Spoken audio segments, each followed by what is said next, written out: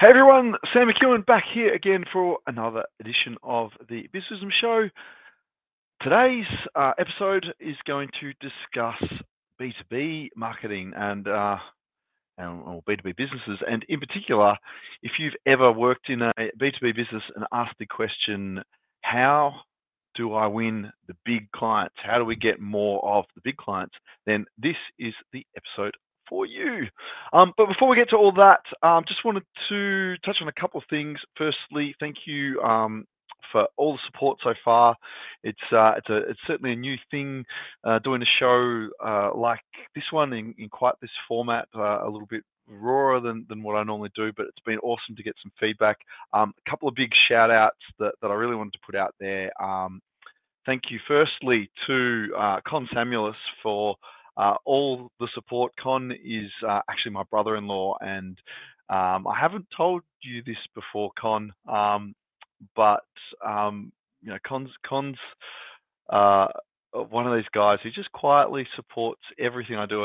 I've got a lot of little projects and endeavors, and a lot of little sort of music things, as well as things in the marketing world. And Con just quietly takes note of most of the things I've done, and will just drop a nice little comment here and there just to let me know that he's watched it. And always means a lot to me, Con.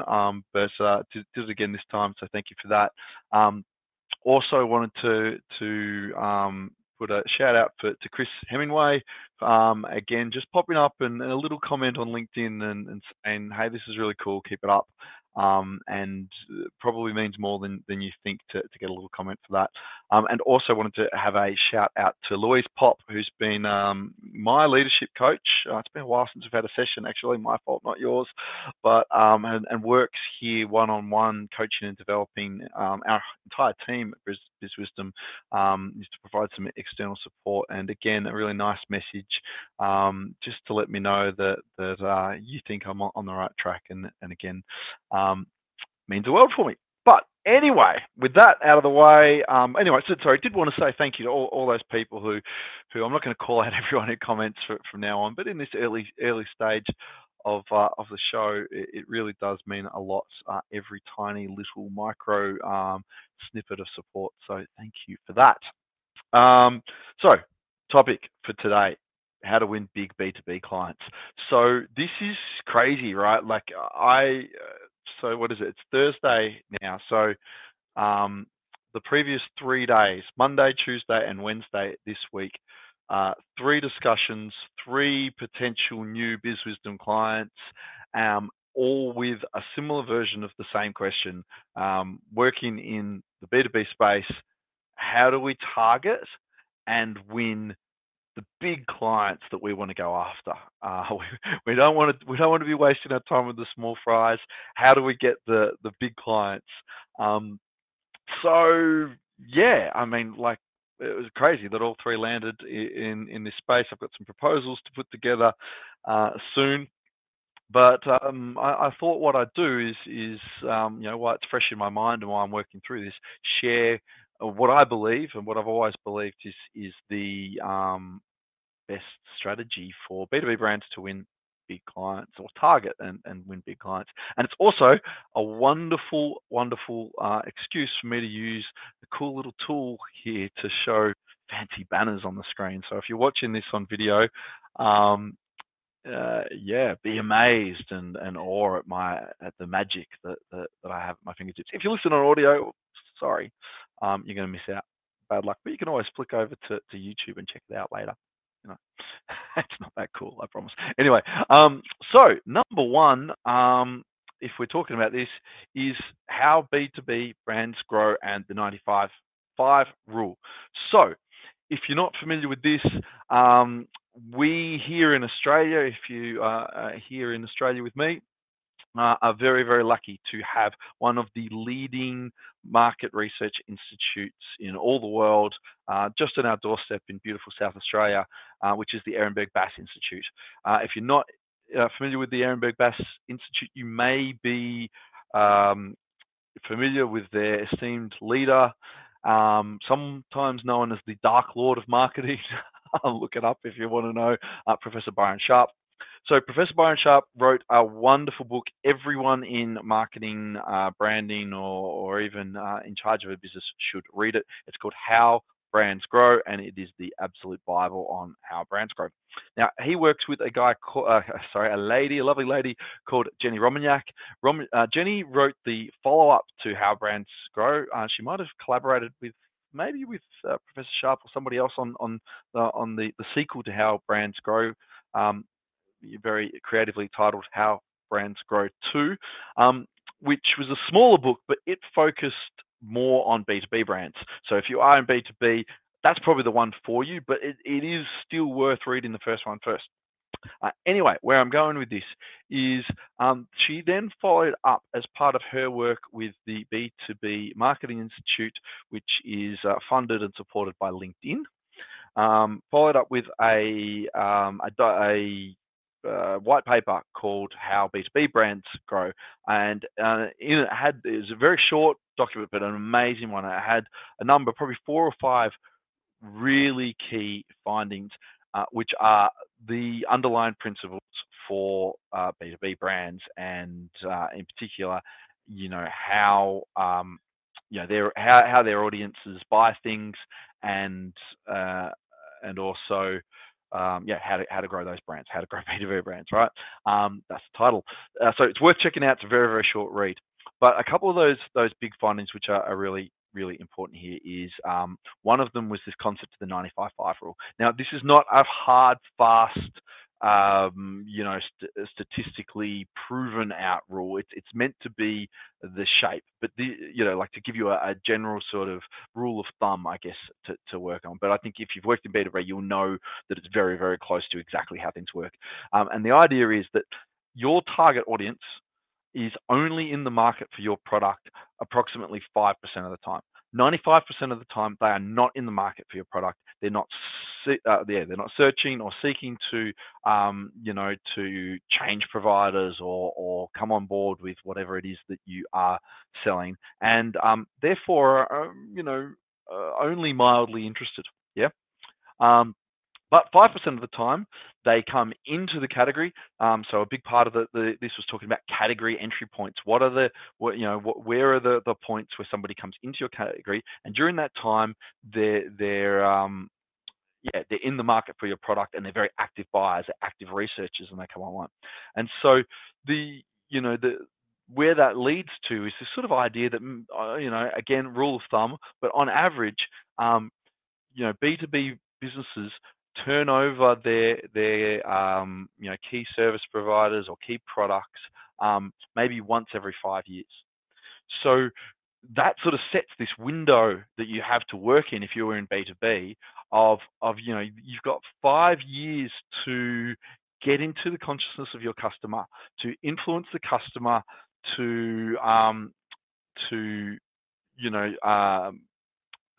set yourself in the mind of your customer, and to position yourself as the leader in whatever area that you specialize in.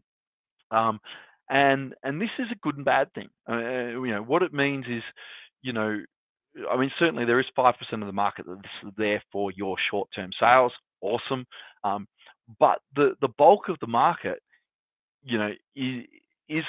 isn't going to be buying today, and consumer type promotions might not work, right? Like, you're not going to win them over with 50% off, plus half the time they're spending someone else's money and they don't care, right? So maybe not the truth, but yeah, so really important to understand that. And what that also means, I think the good side of that is, you've got time to let your messaging wash over your target customer, and then set up a campaign that looks for these category entry points, that identifies the category entry points, and create systems so that your target audience, when they are in the market, can put their hand up, make themselves known to you, and then you can pivot very hard to selling to them. So this is really, really key. It's also important to understand that if you've identified your target audience, and we'll get to this in a moment, and your dream clients, the people that you want, they're big clients that you want to take, they might not be ready today. So you need to work on them for for a long period of time. And also, just because you've gone to them today and they're not in the market, or next year, the year after that might be a different case. So, consistently doing things that will influence your target audience over, as a rule of thumb, a 5-year period is going to be a big part of the key. So that's the first thing. Understand the 95-5 rule. That is a very, very quick and dirty overview of that. If you type in LinkedIn, how B2B brands grow into Google, you will find there's actually a short little website. I'll put it in the show notes and everything for the various platforms that this is streaming out to, so you can read it. There's a great little summary. It shows like the 5 or 6 key findings. You don't even need to read the report, which is only like 5 or 6 pages anyway, I think, by memory. But yeah, check it out. It's awesome. Lots of things to do there. The next principle that you need to understand is account-based marketing, or ABM, if you like, a 3-letter acronym. I don't, so I'm going to call it account-based marketing, if you don't mind. So again, lots and lots of literature on this. There's whole books written on this. It became very popular, I don't know, like 3 or 4 years ago. And the idea of account-based marketing is, it's just like regular marketing, only you focus on a single account. So, for example, you decide that you want to win Coca-Cola. That might be very, very hard to do. So you spend time strategizing, working out who the key contacts within Coca-Cola that you need to influence are. You start building out marketing collateral, and a whole marketing campaign, just like you would for mass marketing, but you take this straight to those key people. You use various tactics to influence them, and you make sure that wherever those people are, wherever they go, they see your brand. This can be combined with direct sales outreach. This is definitely one of those concepts of marketing and sales working together to support each other. Probably sales led, so your sales team are identifying the contacts and the client potential customers that you want to target, and then marketing is then working there to support that salesperson in their endeavor to reach them, to get hold of those key stakeholders, and build this marketing around them. So this is cool. This is amazing stuff. For us in an agency, it's not something that we can really support in that pure form of like one account, one marketing campaign. I mean, we can to a certain degree, but how we tend to do things here is actually then sort of just expand that out to going, okay, well, maybe rather than choosing your one, you might choose, your top 1,000 or top 100 or top 500 or something like this. Then again, sort of build these campaigns around these people. And that's a big part of what I'm really sort of advising you today is to build that list of your dream 100 clients, 1,000 clients, and then, use some of these tactics from account-based marketing, use this understanding of how B2B brands grow and the 95-5 rule to have advertising that influences people at the right stage and at the right category for entry points and these things, and sort of use these two theories and the principles from each of these combined to get in front of your right target audience and win them over. So that's really, really cool. So that takes me on to our approach, or the approach that I would recommend. So certainly, if you followed me this far, having an understanding of those two principles is key. And then, as I said, how we would do this is start, number one, by building your list. So build that list, whether it's 100 or 1 or 1,000. Build that list of these key clients that you want to win, your dream clients that you hope to win. So that's number one. Then what we would do, and what we do for our clients in this space, is we build what we call a pre-targeting program.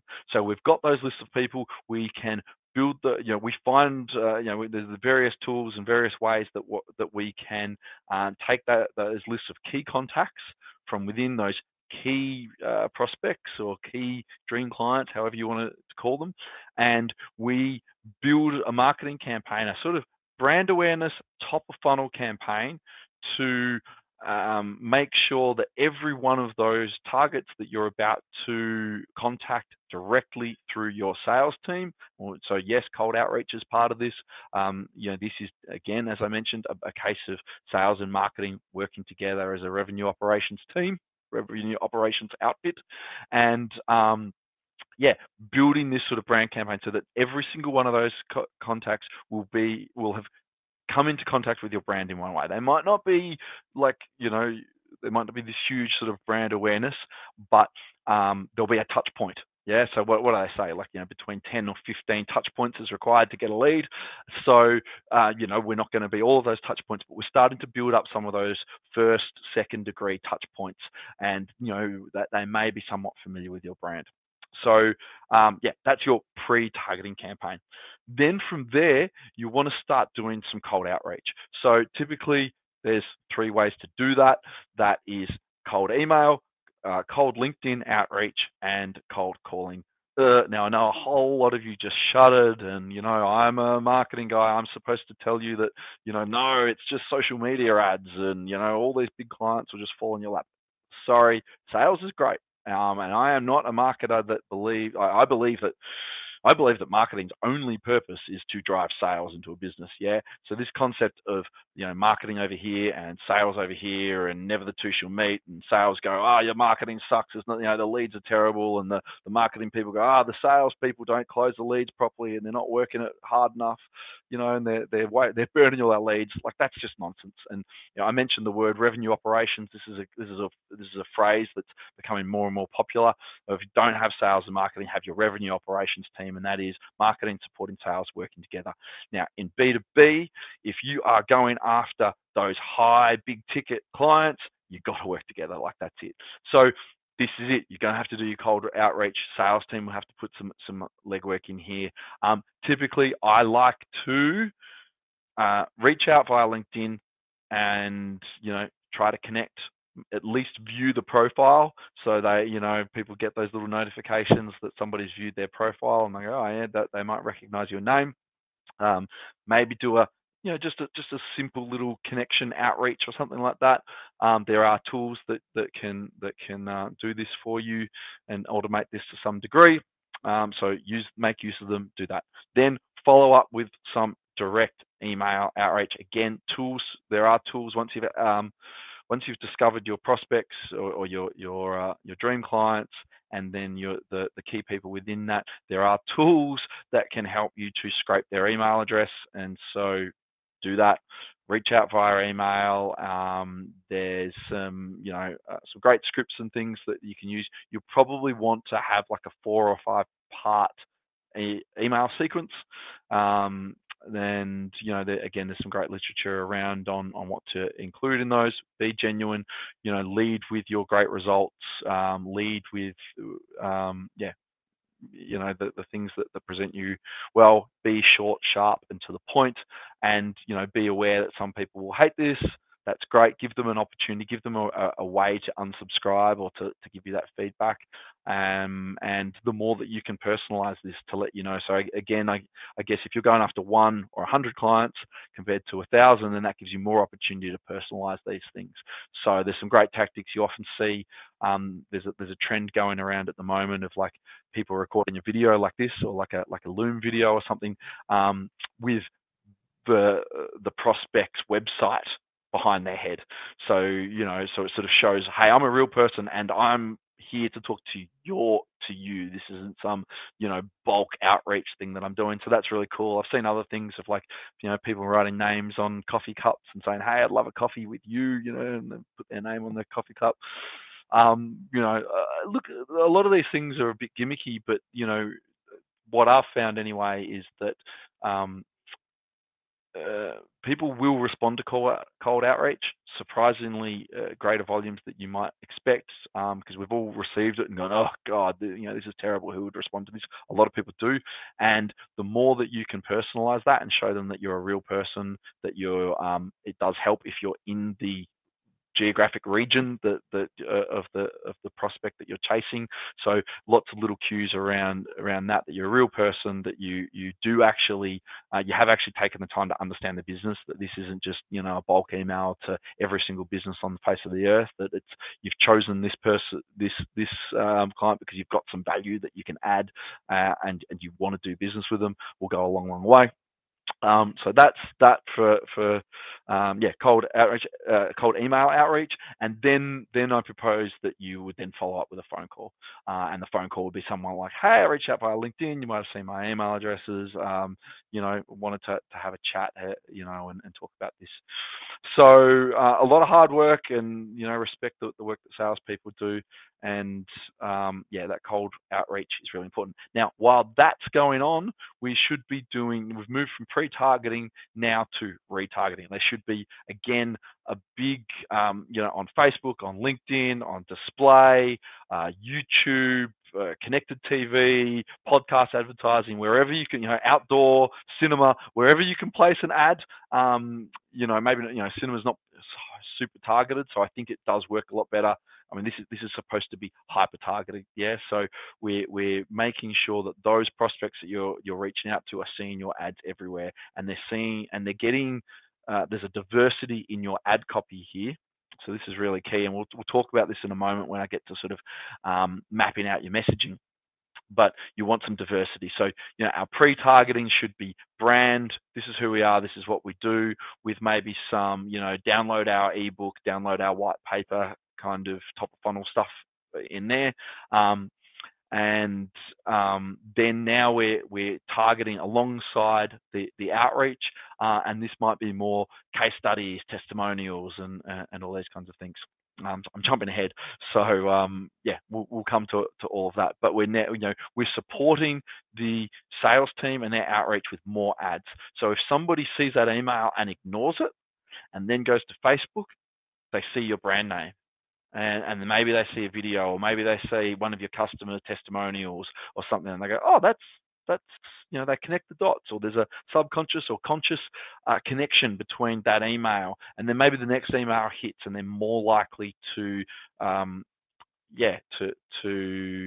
reply or respond that time. Or even if they, like I said, 95/5 rule, maybe they're not in the market, so they don't want to talk to you. They're never going to reply to your outreach, but they are now aware that you're not just a spray and pray salesperson, that actually your brand is something, and they might that brand name may click in their head. And this is important, because that 95% that are not in the market now might remember you a year, 2 years, 3 years down the track. And this actually happened to me exactly the other way around. And so even when I knew how this worked, there was a brand actually who used almost exactly this strategy on me. I was not interested for like 2-3 years. Not interested. They provided graphic design services, and then we lost a graphic designer. We were in a real pickle. We couldn't hire one fast enough to deliver the work that we needed. We had a whole long list of outstanding work, and I remembered their name. And I was like, oh, bang, category entry point. I'm now in the market for this. I know that they can provide, I've seen all their content. I know that they can actually provide a stopgap solution that will help us get through this period until we can hire another graphic designer. Bang, sign me up. Turned out that their service was insanely good, and we've remained a customer of theirs for the long run. All right. So, that was a really powerful story, and that's what you're trying to go here. That's what that 95/5 rule is about, and so all of this will work together to, hopefully win the customer, but if not, solidify your name, in their mind. The good professor, the Dark Lord, would call that mental availability. So that name can come to mind when it needs to. So that's the cold outreach. Then retargeting, and then you want to tie all of that together with really good tracking and analysis. So the tool that we use for this is HubSpot CRM. There's a million CRMs out there. A lot of them are good, some of them are crap. HubSpot's amazing. not the cheapest.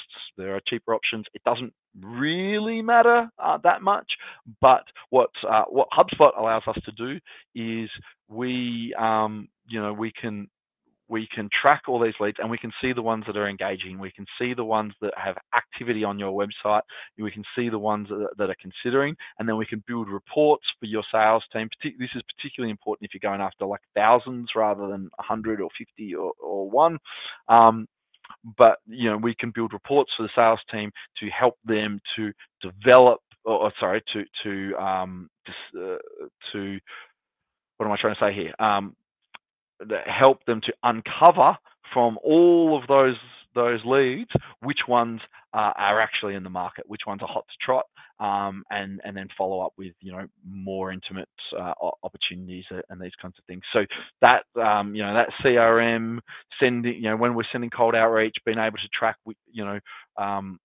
which of your contacts have actually clicked on a link, and then being able to see which of those contacts have come back 3, 4, 5, 6 times is really key to being able to then understand, and this will come in once you've gone from cold email to then your cold calling, to be able to say, okay, these are the prospects that we should be cold calling, because they might not have made themselves known to us by replying to our email, but they're clicking on our links and they're coming to our website multiple times, so that we can do all these things. So that's a general approach. I've already sort of given half of this away, but finally, to sort of wrap this up, is mapping your messaging. So again, you want the, if you're familiar with the buyer journey funnel, awareness, consideration, and decision. So awareness of a need, consideration of solutions to that need, and decision. There's different messages that work better. Well, the further up the funnel, the colder you are, and the colder you are, the less likely you are to commit to a big, like, I'm going to spend tens of thousands or hundreds of thousands of dollars on your amazing B2B solution, right? If they've never heard of you, that's a big jump. So as we're moving through this process, we want to make sure that the right communications pieces are being put in front of that prospect at the right time. So as I mentioned, at the top of funnel, you want brand message. This is who we are. This is why we're great. These are, this is our brand name. Getting them just to see your colors, your logo, and then maybe some of your key value propositions is an awesome start in that pre-targeting phase. Then also at that stage, things like your white papers, your downloads, your these kinds of things are really, really powerful. So it might be industry data. The white paper about how businesses just like yours can solve the problem that businesses like yours have, and of course that's going to be tied in some way to your service, but it doesn't need to be, right? Like, what that allows you to do is to find your right audience. As long as your audience would be interested in that white paper, and no one else outside of your audience would be interested in that white paper, then it's serving its purpose, because it helps to identify those great prospects. So that kind of stuff works well at that top of funnel. Middle of funnel, now you're starting to sort of, they should know who you are now. They've received a couple of your emails. They've had a couple of touch points with you, whether it's your sales team or the marketing. That they should be familiar with your brand name at least. And so now this is where we start to show why you're good. Show other case studies of businesses just like theirs that have used you and had great experiences. Case studies, testimonial videos, and webinars can be really, really good here. Those kinds of things. And then your bottom of funnel, these are your, book a discovery, speak to us today, the hard close, right? Really talking to your sales team. So that's really it. Hopefully that's all made sense. There's quite a lot to digest. I can't believe I've almost hit 30 minutes on this. It was supposed to be a very, very short, quick one. But that's it. It's not easy. It is something that, that the whole flywheel analogy is really important here. It's not something that you can just go, oh yeah, let's splash into this for 2 months and win big clients. Like, that's crazy. Big clients take a lot of winning over. They also, to understand, big clients are pitched to constantly. like all the time, right? Because they're big clients, they're desirable. Everybody wants to talk to them, so they're constantly, they're constantly having um, or they're constantly coming in contact with other businesses just like yours who are pitching them things. So you've got to have a good quality product. You've got to be able to give them the time, or you've got to really set yourself as the leader in their mind, or you're not going to get them. They can speak, they can have anyone they want, right? Often they've got big budgets. They can have the best of the best, and that's all they want to work with is the best of the best. So you've got to have something unique, and you've got to have that time to set yourself in their mind, and that's where using those, those 4 or 5 years when your target prospect isn't in the market for your product, to influence them with why you're great is really, really important. And then once you've won them, guess what? They're still going to be getting pitched to all the time from all your competitors. So, there's probably a whole other episode there about making sure that you're continually, giving them great value, and and bringing new ideas to them depending on your industry, because or your competitors will be. So that's the downside of winning big clients, is you got to work hard to keep them too. So hopefully that's helpful. Please let me know, as I mentioned at the start with the shout out to people at this stage. I'm just so appreciative of any comments. I'd love to hear whether this is good. Have I missed anything? Let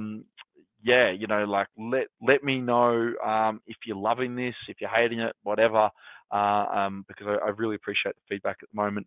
This is everywhere, as you know. It is now available to download as a podcast. So if you like the podcast, go and check it out. The links will be in with whatever whatever format you're watching this. There'll be a link to the podcast. That would mean a lot to me at the moment. Even if you're not a podcast person, if you go and subscribe and leave a review, certainly getting that podcast wheel firing would be a lot. But look, ultimately, hopefully this has helped you.